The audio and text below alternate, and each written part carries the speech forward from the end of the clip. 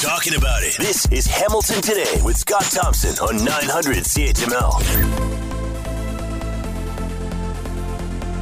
Just talking in Hamilton just last week how building permits over the $2 billion mark. We remember when it was one, and it's just amazing how Hamilton has exploded, not only before the pandemic, but continuing the growth after the pandemic. And the city of Hamilton has been chosen for the Canadian home of Verificient Technologies, a New York-based company specializing in verification and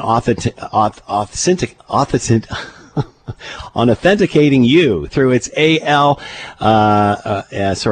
machine learning, computer visioning, and biometrics. Boy, I'm going to let the pro jump on this. Rahul Siddharth is with us, Chief Operating Officer, and with us now. Rahul, thank you so much for the time. I hope you're doing well. I'm doing great. How are you? I'm doing good. Sorry about butchering that. Verificient Technologies, tell us what you do. Absolutely. Thank you again to you and all of your listeners. My name is Rahul Siddharth. I am the CEO of Verificient. We specialize in identity verification and providing secured sessions for two different types of products. One for higher education, K through 12, and corporate e-learning programs. We ensure that when they're taking a certification exam, we're ensuring that person is who they say they are, and that there's no deceit or misconduct during that examination. And then we also offer, go ahead. No, go ahead. So please go ahead. And the second software that we offer is called Remote Desk. And we offer a way for remote workforce compliance and management. So if you are planning to hire remote workers, this is a software that can ensure that there's no data breaches that has occurred and ensure that there's a high level of productivity. Just as if someone is working in the office, it's the same sort of level of productivity or even more if they're working from home. So those are the two softwares. We've delivered over 5 million identity verifications and test sessions in the last 10 years to over 130 countries, including Canada. We've been working in Canada for the last 3 years, but we're very excited and proud to announce our official Verificient Technologies Canada office in Hamilton that we've opened up officially. I guess today's our day, and so happy to be part of Collision 2022, where we're making the announcement actually just a few hours ago. So this is the first place that we've made the announcement on air. Why Hamilton? My goodness, Hamilton is just a wonderful city. It's, again, close to Toronto. It's easy to commute to, but it really comes back down to talent. There's been a global competition for talent, and Canada needs to remain competitive. And what we saw about Hamilton is that there's such a great pool of diverse people from all walks of life, different age groups, and we're looking to hire in account services, marketing, tech support, and accelerate research, development, and innovation while prioritizing data protection and privacy for the highest level for all Canadian citizens. And also looking for the need for bilingual support. And Hamilton was one of our top choices, and we are very excited to make it our top choice in the upcoming weeks and months to come. How has your business changed, especially during a global pandemic? Yeah, great question. Absolutely. So there's always been a slow, a fast adoption for colleges and universities. I'll speak specifically to higher education. Colleges and universities, we've been working with Humber, Western, Queens, providing exam security for their online programs. When the pandemic hit, it was a natural fit for us because in-person instruction was suspended and everything went online. And so we were there to help provide bringing meaning to that online credential by providing identity verification and as well as securing online examinations. And if there's a will, there's a way. If students can try to find a way to cheat, they'll try to find it. And we've been you know, lucky enough, and also through grit and through research and development, staying ahead of those that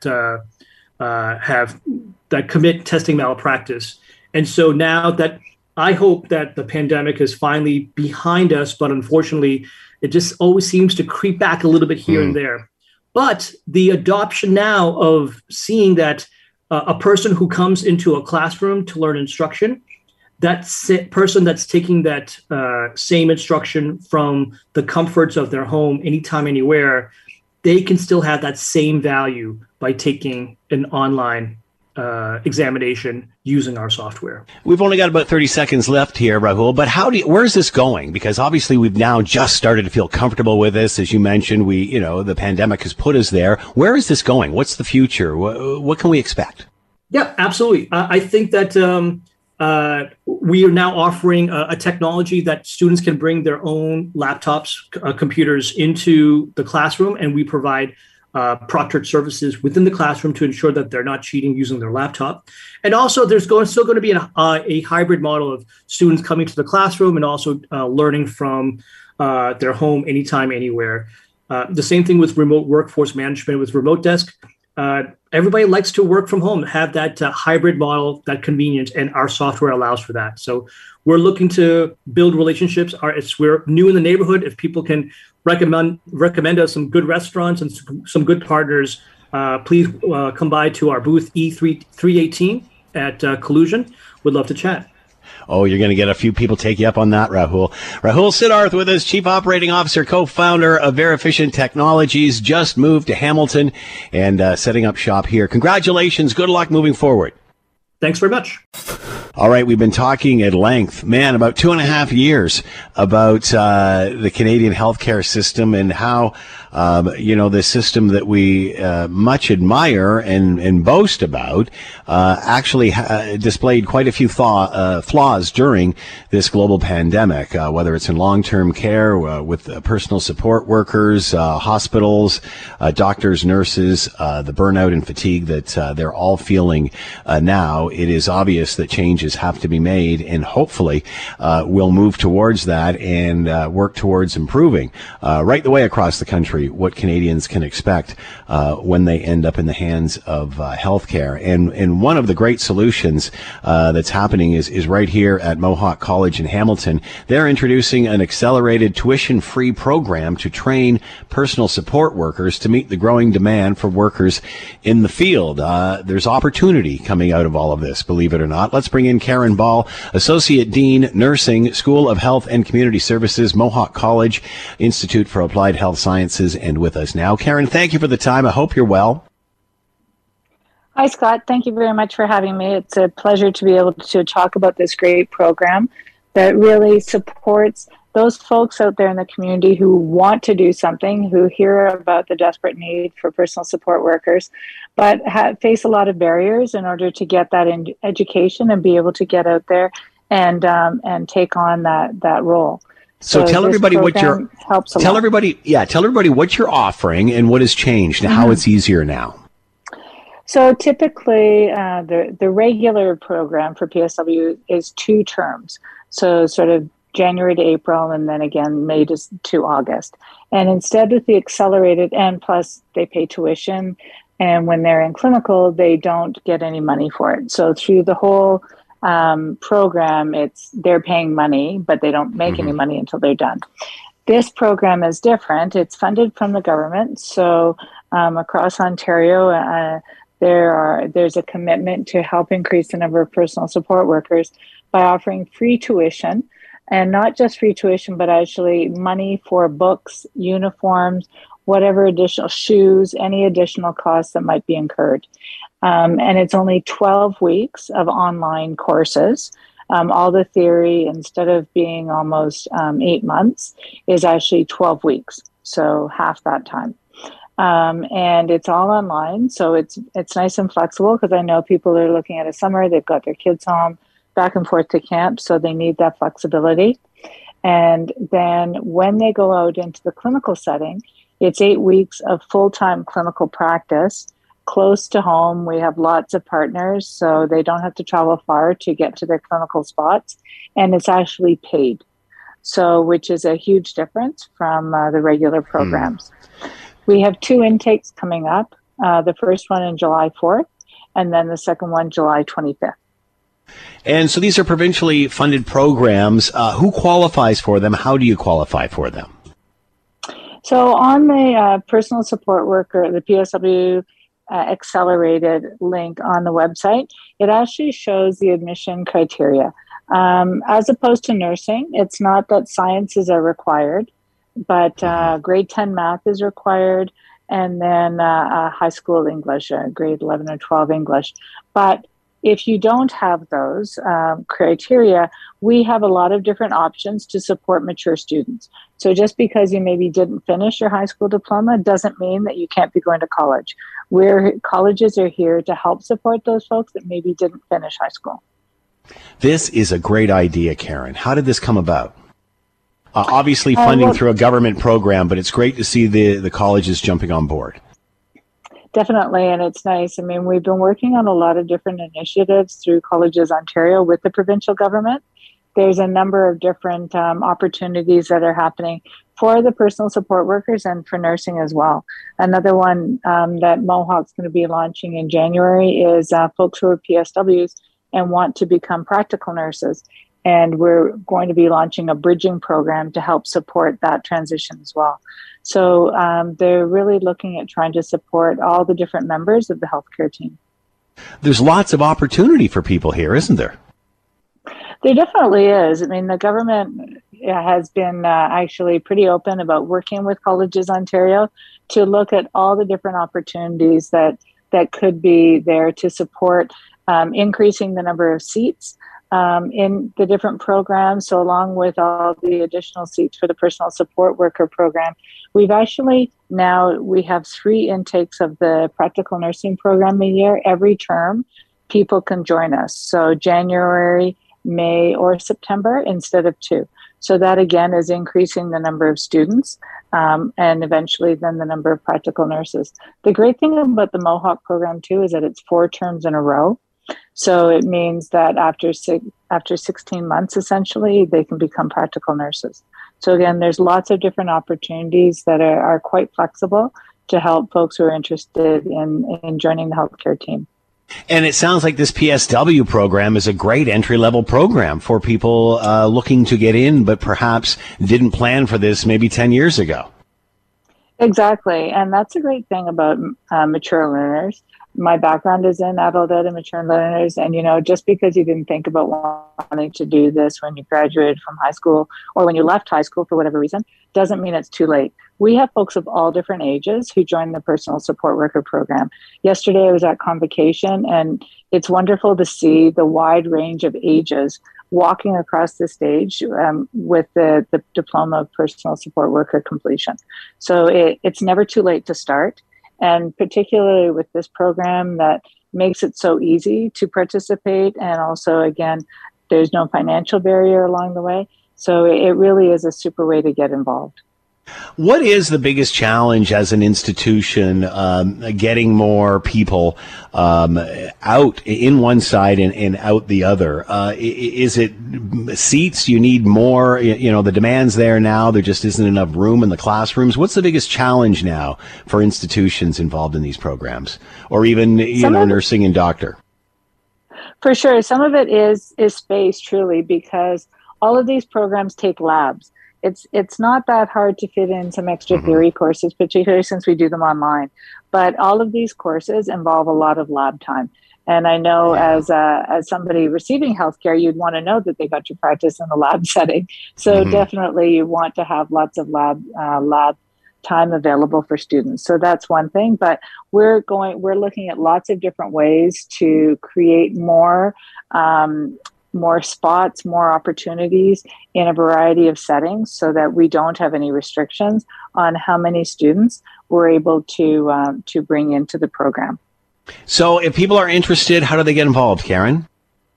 So if they go on the Mohawk website and look up Personal Support Worker Accelerated, then that will take them, they can see more about the program.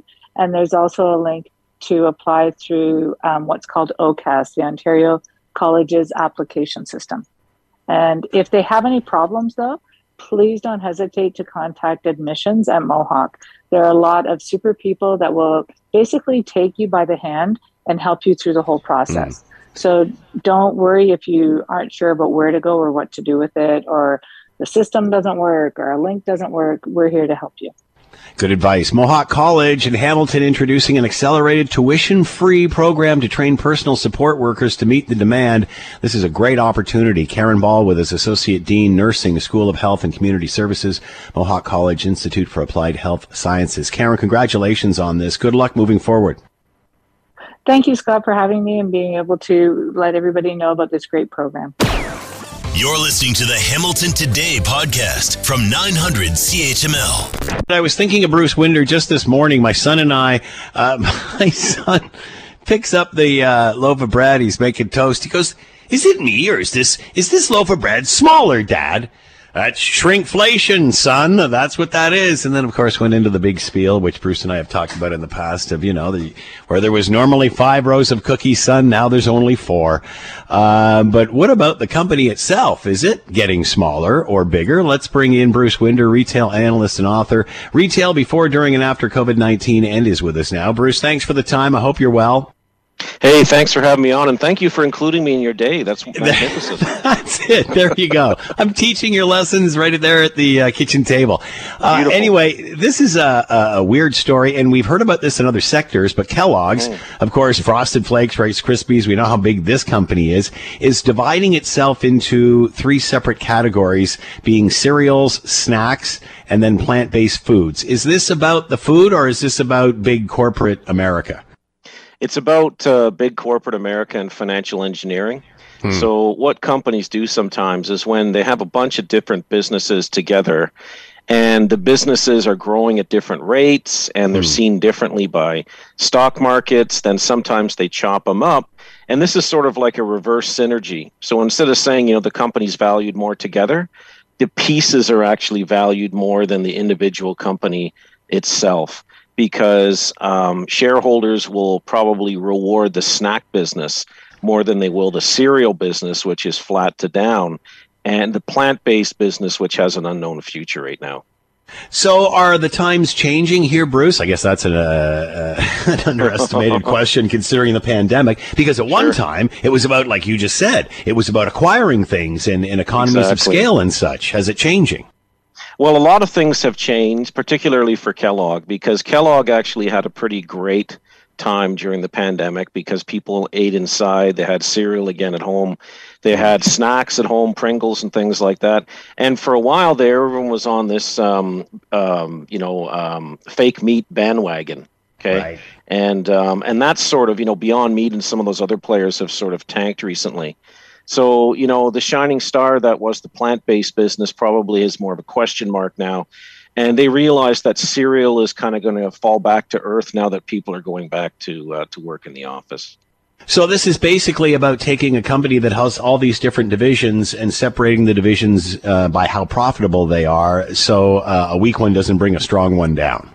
That's exactly what it is. And they're going to try to, you can sell them easier that way too, right? So, who wants to buy Kellogg? It's massive, right? But if you chop it up into little bits, they can sell the plant-based division. I think they did about $200 or $300 million in sales. They can sell the cereal division for a couple billion. And you know what? They say too that the cereal division will have its own kick at capital expenditures and investment, because the drag with the cereal, it was sort of like, the child that didn't get any love here. All the capital went to the snack business because that was growing, and there wasn't much capital allocated to the cereal business. So now it'll kind of have its own little kingdom to do what it wants. So snacks, obviously the kingpin here, cereal behind that. Does that change? I mean, because cereal seems to be pretty consistent. Snacks change a lot. They do. Snacks change a lot. Snacks go up and down. I mean, some of the brands they've got, like Pringles, is pretty evergreen, right? And they've got some brands too with some of those granola bars you use in the morning. But cereal is just, we are all from the 70s and we all loaded up with sugar, every morning before school. Well, it's different now. Moms and dads don't want their kids eating sugar, right? They want to eat healthy foods. And and people are more time starved now, so they're on the go, and they just grab a bar, grab something, on the way. So, does this change how we will see business in the next 5-10 years, or will it go back around? It reminds me of the old days with Henry Ford. He would build a tire plant, so he didn't have to rely on the tire industry, and then an engine plant, and this, that, and the other. So it was all a self-contained unit. But then the reverse happened, and they started dismantling it and farming out stuff. Is this a cyclical thing, or with the pandemic, is this a change in the way we do business? I think it's probably just a company specific thing. I mean, anything goes on Wall Street and Bay Street, but I think it's just company specific. If you look at what's happening or what happened with Gap, Gap has, Banana Republic, Gap, and then Old Navy. And for a while there, they were talking about spinning off Old Navy for the same reason. It was, in really good shape, and the Gap was sort of dragging it down. But, what comes and goes. I mean, back in the 1960s, the conglomerates were king and queen. The whole General Electric, where you buy a whole bunch of companies and you run it. Those days are kind of gone now. There's no shareholder reward for being a conglomerate, and that's been like that for a while. So, people will chop up things. It's whatever you can get in terms of highest shareholder value. All right. Bruce Winder has been with us, retail analyst and author. Oh, by the way, is there going to be any backlash against the shrinkage we've seen in packaging? Is there going to be all of a sudden a pendulum come back and somebody go, we're going to give you more now? Like, where's that going?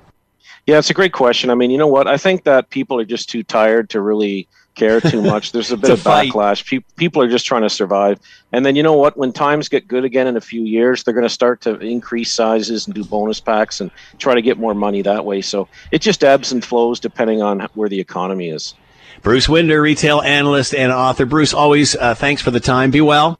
Yeah, take care, Scott. Thanks a lot. When there's an issue, Scott is all in on getting to the heart of it. This is Hamilton Today with Scott Thompson on Hamilton's News Today's Talk 900 CHML. Today is National Indigenous Peoples Day, and over recent years, there's been a greater focus on these issues. Of course, the very first Truth and Reconciliation Day, just celebrated last year. What does this mean, celebrating this day? Let's bring in Liam Midzain-Gobin, settler scholar, assistant professor, political science, Brock University, and with us now. Liam, thank you for the time. I hope you're well. Hi, Scott. I am doing well, thanks, despite some travel-related delays that have me speaking to you from the Calgary airport right now. Oh, no. Well, I guess join the long line of travelers there, Liam. Our best, hoping you get through that quickly. Thank you for taking the time when you're dealing with us. We really do appreciate it. Obviously, National Indigenous Peoples Day, we celebrated the first National Truth and Reconciliation Day. The difference of both, the significance of both. So I think it's really important to have both. I think National Indigenous Peoples Day is really an opportunity to celebrate the strength of Indigenous peoples, celebrate all of the vitality that each of the three different peoples bring to Canada, and really celebrate kind of what continues to happen and all of the strength that these communities are willing to show. National Truth and Reconciliation Day gives us an opportunity to remember, similar to Remembrance Day, and really gives us an opportunity to kind of reflect on what the country's done in the past. And I think that this day, today in June, gives us the opportunity to really celebrate what's to come in the future. Is this National Indigenous Peoples Day this year really about Indigenous people, or is it about what the rest of us have learned over the last year or so? Well, it's hard to say. I think that what it will be is individual for each person, really. In some cases, it will be a chance for us to reflect and learn. In others, it's a chance to join in with a powwow or celebration. There are a lot of ways for anybody to really kind of connect with all of the peoples in their own community. And so I think that, it's a bit of a cop-out to say it's individual, but I think in this case, it really, really is. And it depends on kind of where you're at in your own journey of learning and journey of reconciling in some ways. Boy, that seems even more significant this year than in past. Do you notice that, or is it just me? I mean, it seems different. I'm not sure that we're seeing the change that we'd like to as quickly as possible, but it is different now. Liam, do you see that? Oh, absolutely. I remember you and I have talked a few times over the last year about these kinds of issues. And one of the things that we've kept bringing up and kept saying is there's so much more awareness. There's so many more people who, if they don't know the whole history, they're starting to learn the history. We're just talking about these things more. And I think that that does really change what these days mean and how people interact with them. But like you said, like there's still a lot more work to go. And I think each of these days and in each of these days of recognition kind of show us and really give us the opportunity to see some of what is happening and reflect on maybe what we can do more over the next year. I think, and I've said this to you before, Liam, Canada, and as a young guy growing up, I never thought we were really old. We really have never had much of a history, but obviously that was my ignorance in what we were taught or what we were not taught. I'm feeling that this is, and I don't mean this to sound as selfish as it's going to, but it explains Canadian history as much as it does, as we're learning of Indigenous history, it's explaining Canada's history.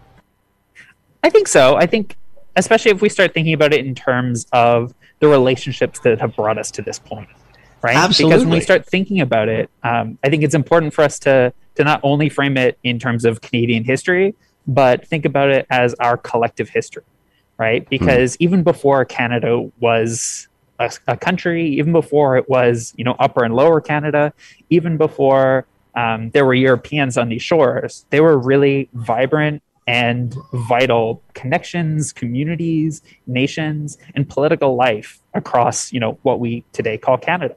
And so I think, when we're learning about all that and we have a day to celebrate that, what that means that we get to do today is uncover some of what makes this country so unique in the world and what kind of a foundation we really have to build a future on.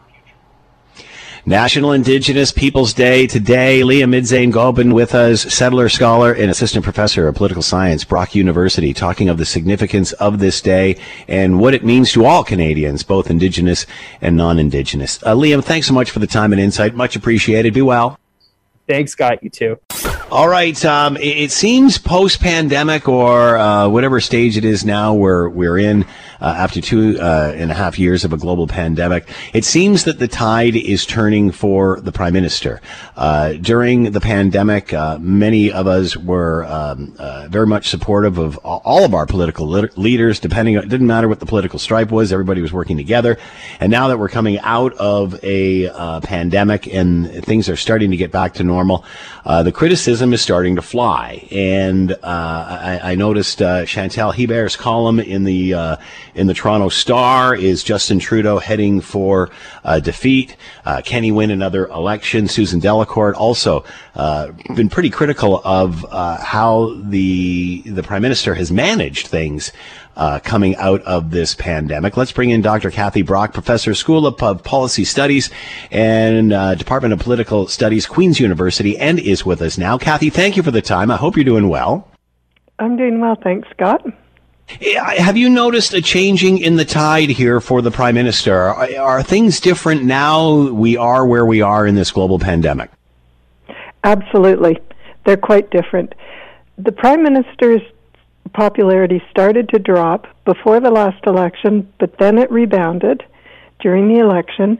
But where he took the biggest hit was during the blockades, and his popularity dropped at that point. People didn't trust him, and he has not recovered from that.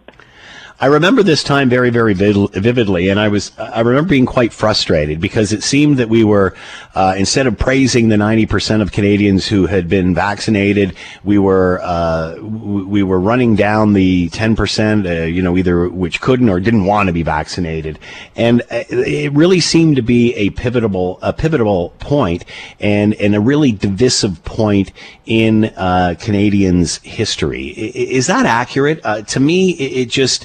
At one time, at the beginning of this, we're all loving and banging pots and pans out on our front porch, and at the end of it, it was like everybody was ready to fight each other.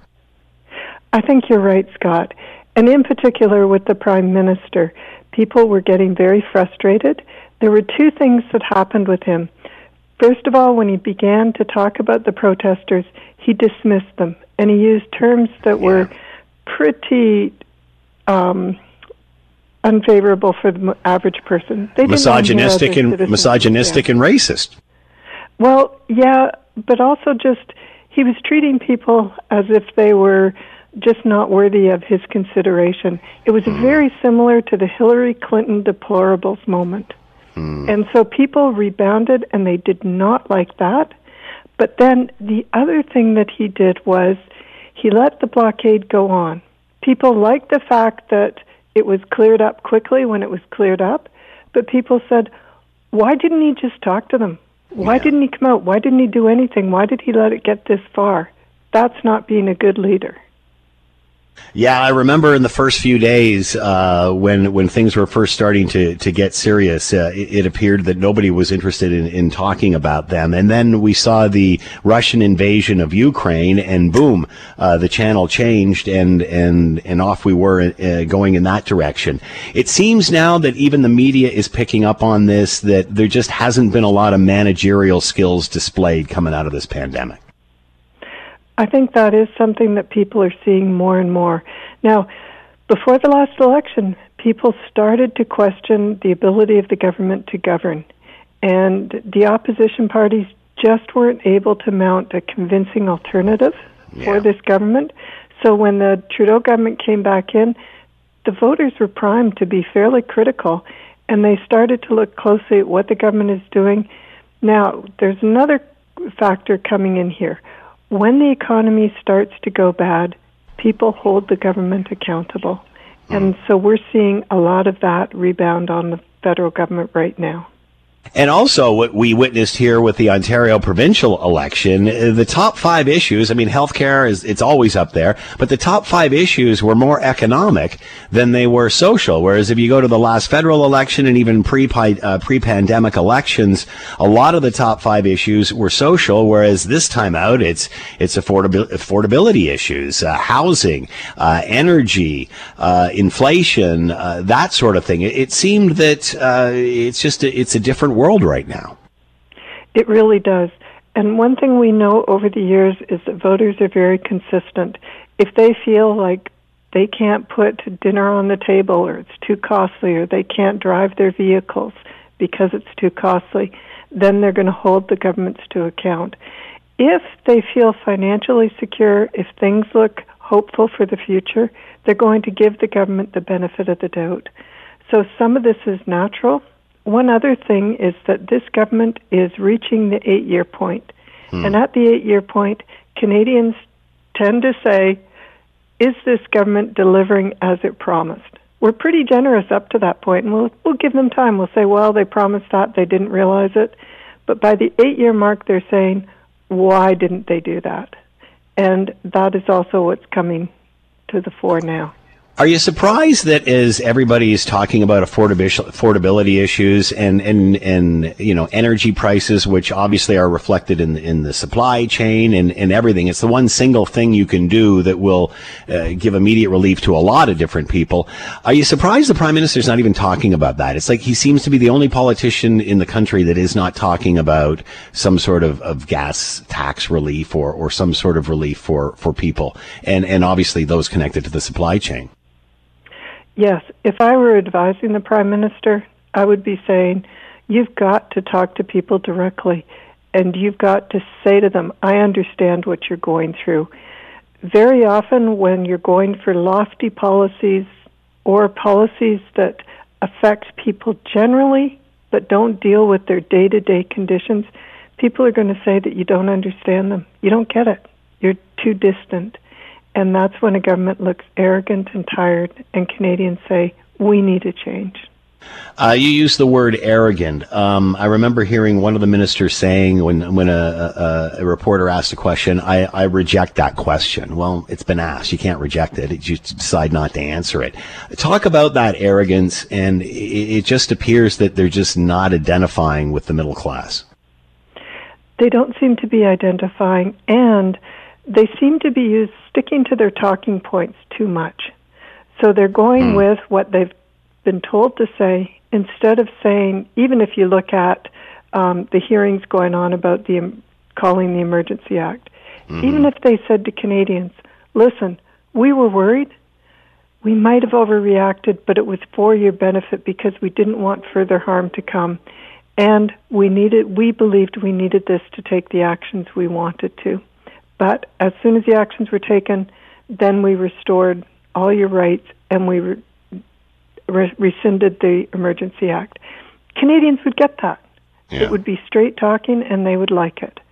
But the government instead is sticking to its talking points and it's losing the trust of Canadians.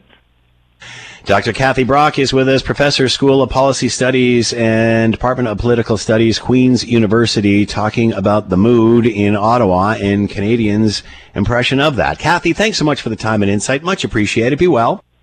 Thanks so much, Scott. You as well.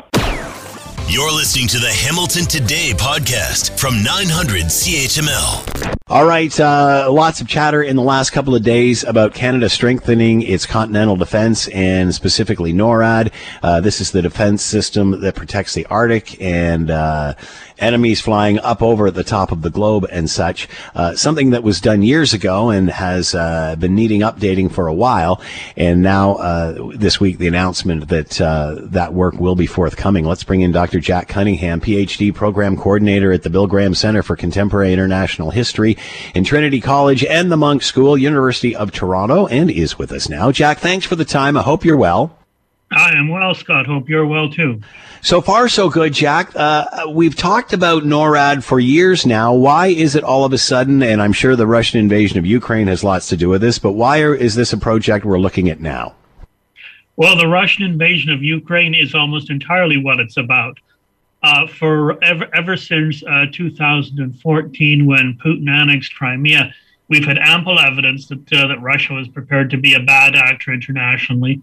And Canadians have not taken that terribly seriously until the invasion of Ukraine, despite the fact that our own military and our American allies have pressed us on the need for NORAD modernization. What would Putin's reaction be to this announcement? Well, he probably won't be very happy, but I'm not particularly concerned about his feelings. The important thing is that we are already vulnerable to Russian attack under various hypothetical scenarios, and it makes sense to upgrade NORAD.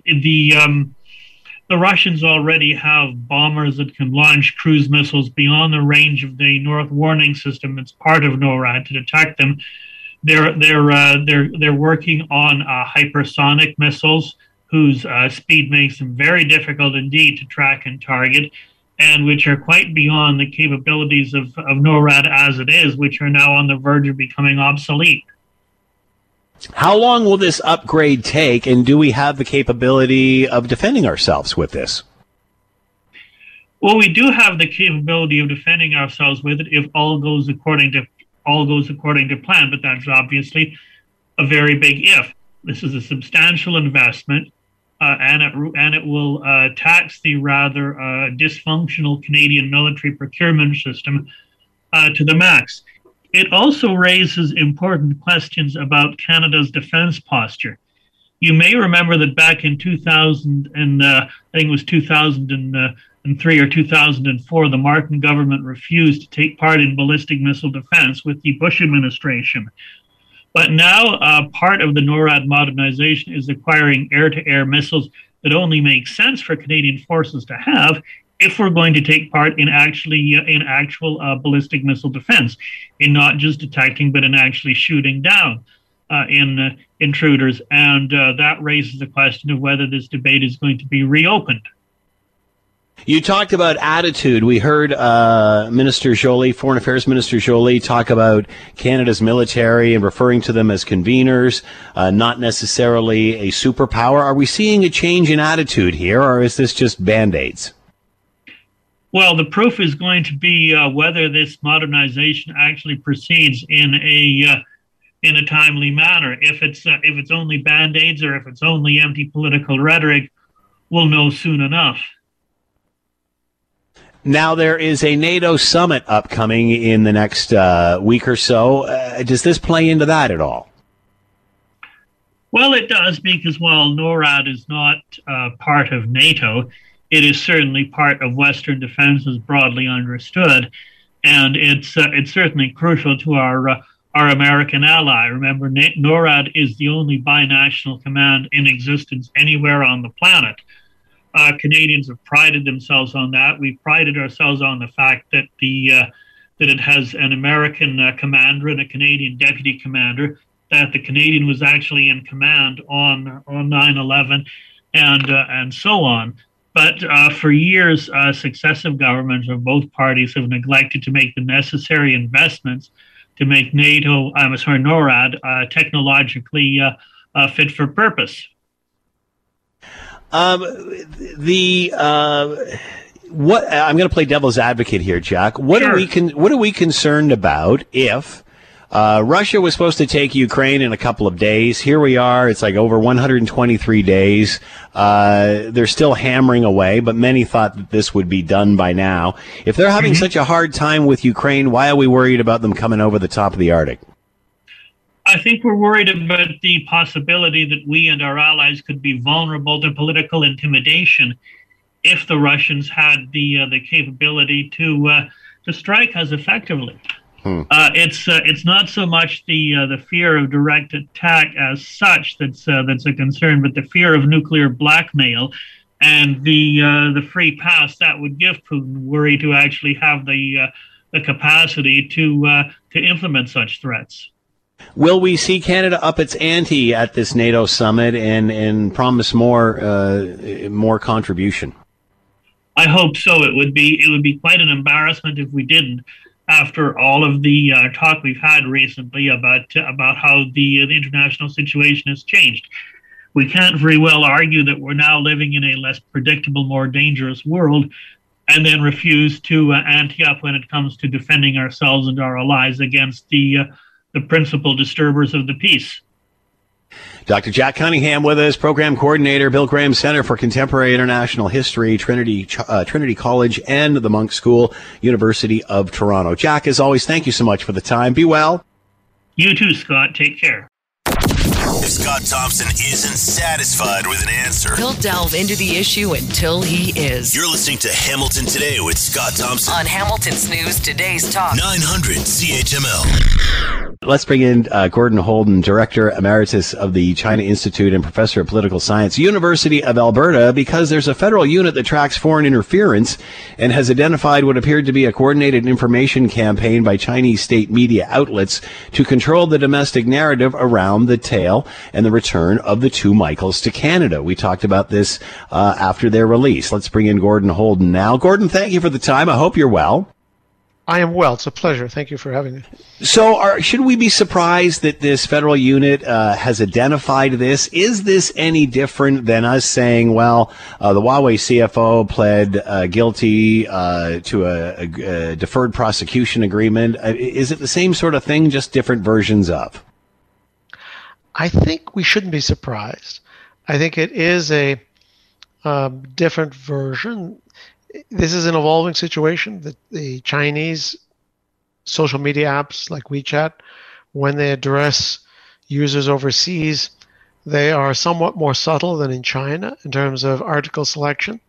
But when you have a fast-moving story and when it's highly sensitive, and this was both, the Meng Wanzhou case, you're going to get retractions, you're going to get second thoughts, changes. So I wasn't surprised to read that story. I follow Chinese media fairly carefully, and I'm very familiar with WeChat.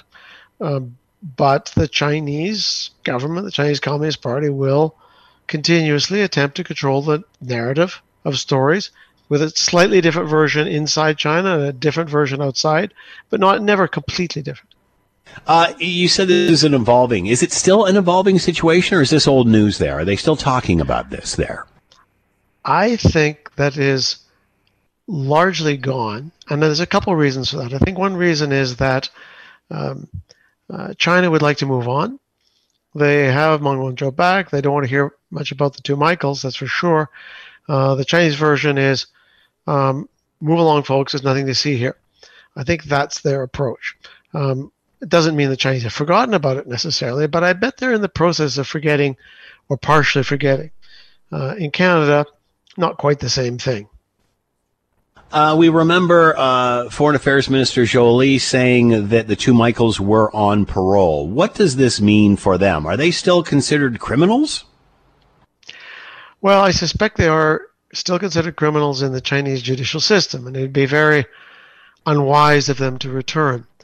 This was a long negotiation, in my opinion, and the Chinese were clearly not, given, I take Madame Jolie at her word, not willing to simply say, whoops, they were innocent after all.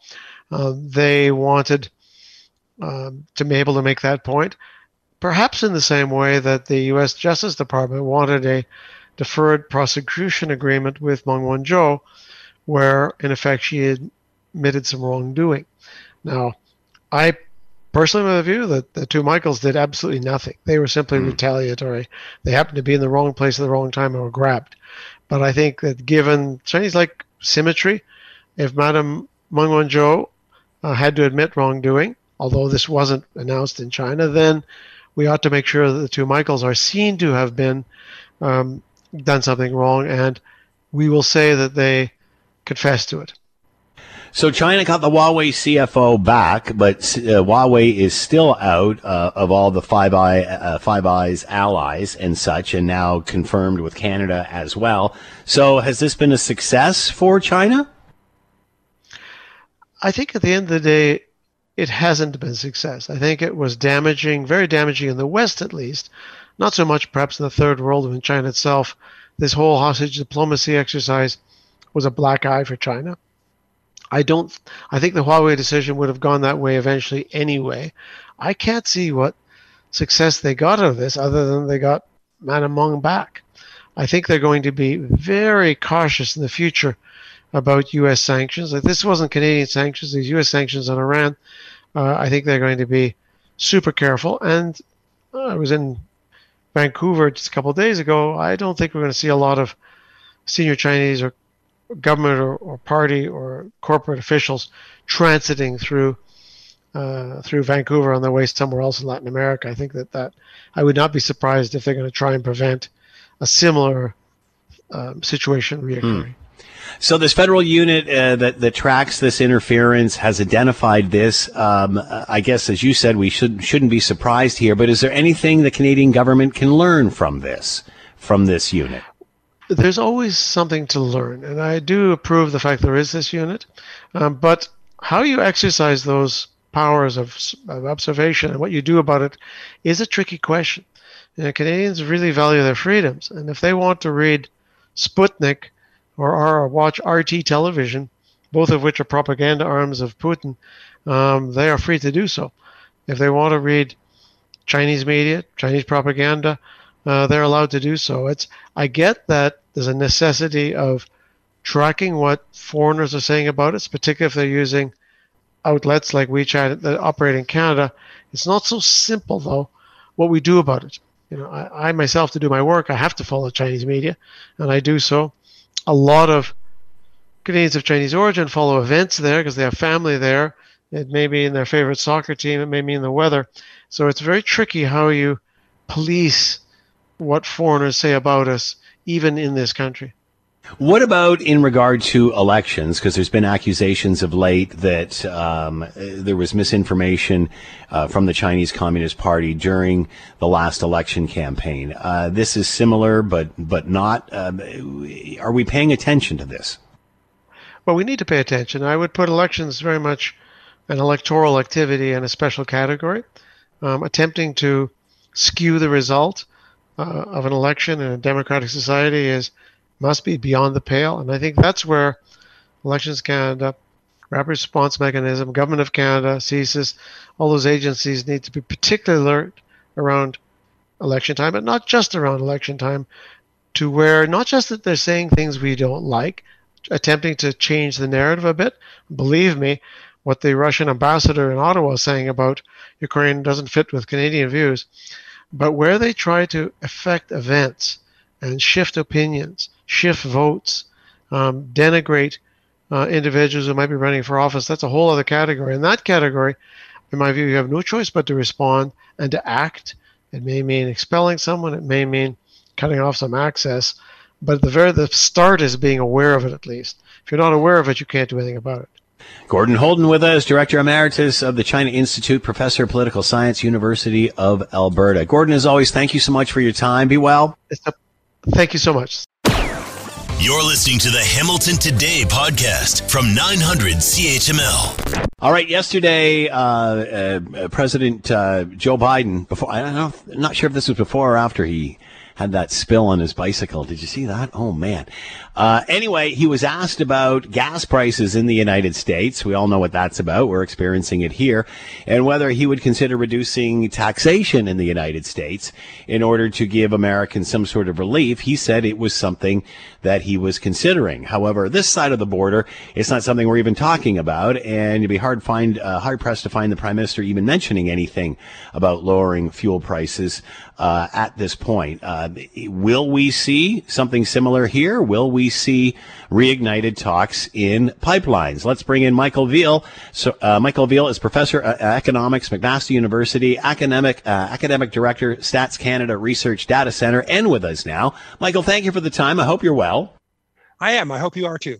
So we're hearing this conversation starting in the U.S. Do you think it will start up here in Canada? No, I don't really think so. I think at the moment the government has very serious fiscal problems. When you talk about the federal government, of course, could potentially lower gasoline taxes, but so could the provinces too. And you don't actually hear a lot of conversation about that, with the exception of Alberta. Alberta did lower its gasoline tax. That being said, the President of the United States is leaning in this direction. Why not up here? I know you were talking about the provinces. I remember during the election campaign, they were talking about lowering the provincial taxes, but then again, they were jumped up again, I believe it was recently in April, with other taxes. And then there's another one on the horizon. So is it really the feds that should be listening at this point? Can they make the biggest dent here? Oh, I think both the provincial governments and the federal government could make a dent. It's a good word, dent, because I don't think it would be as much relief as all that, but it would certainly make a difference. I noticed, for example, Japan has now actually lower gasoline prices unusually than Canada, essentially because they have lowered their taxes. Actually, they do it by means of a subsidy program. But the Japanese public finances are not really great, and Canada is also in a position now where governments at all levels are borrowing lots of money, and they have to be concerned about the loss of revenue. So does the U.S. government too. And I don't know whether Mr. Biden has really thought through the financial implications of that comment. Any chatter or any, do you think, consideration for reopening any kind of pipeline discussion?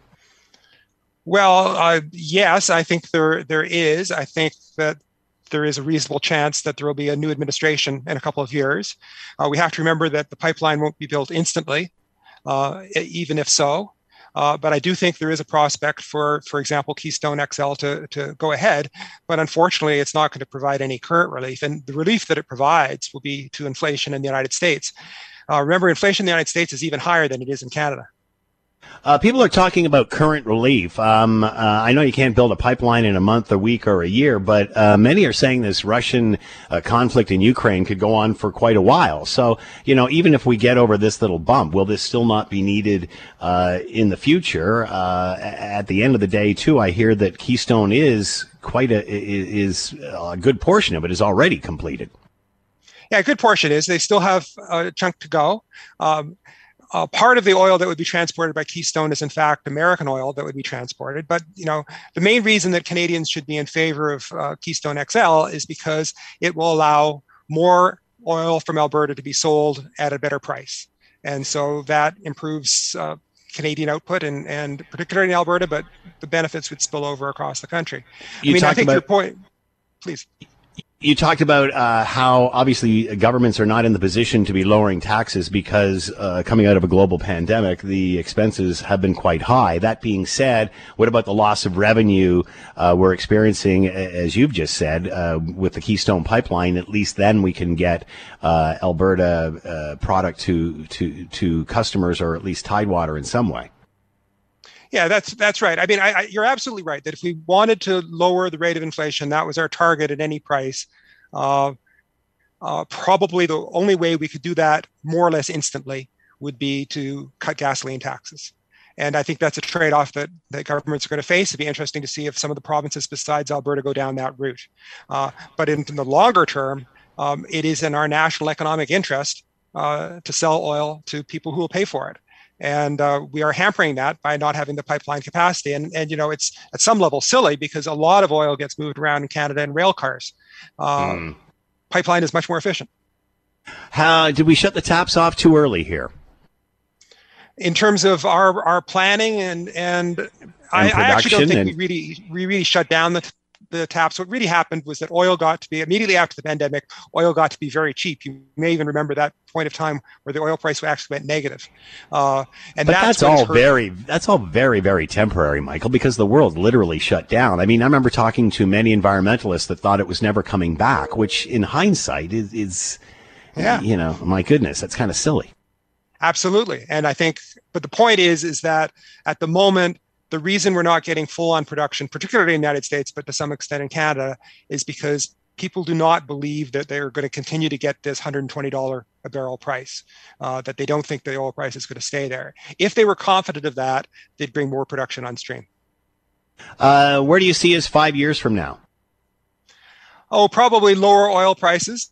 I think that we will get in 5 years, we will have a pipeline to the United States. I hope that we'll have a pipeline, at least in progress, to Eastern Canada from Western Canada. But, I think a lot depends on the political winds. And at the moment, the political winds don't seem to be favoring that sort of policy. But in the longer run, for Canada to be prosperous, it needs to use all its resources.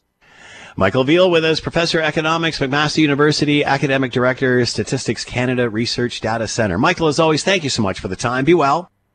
Yes, you too. Thanks. Bye. Thanks for listening to the Hamilton Today podcast. You can listen to the show live weekday afternoons from 3 to 6 on 900 CHML and online at 900CHML.com. Hi, it's Shauna, and I might be a bad parent because my kids think French fries are vegetables. Hey, it's Ryan, and I might be a bad parent because I went out for wings when my wife was in the hospital after giving birth. Johnny here. I might be a bad parent because in my house, the tooth fairy gives pocket change. But we're not alone. Len emailed us and said his 6-year-old daughter's Tarzan moment going from love seat to lazy boy by curtains made him more proud than any dance recital. And Andy left his 2-year-old at the rink. All right, guys, I'm sure we're not alone. Like Andy's kid. For stories and confessions like this, make sure you check out our podcast. It's called Bad Parents, and it's available wherever you get your podcasts. I left a glove at the rink.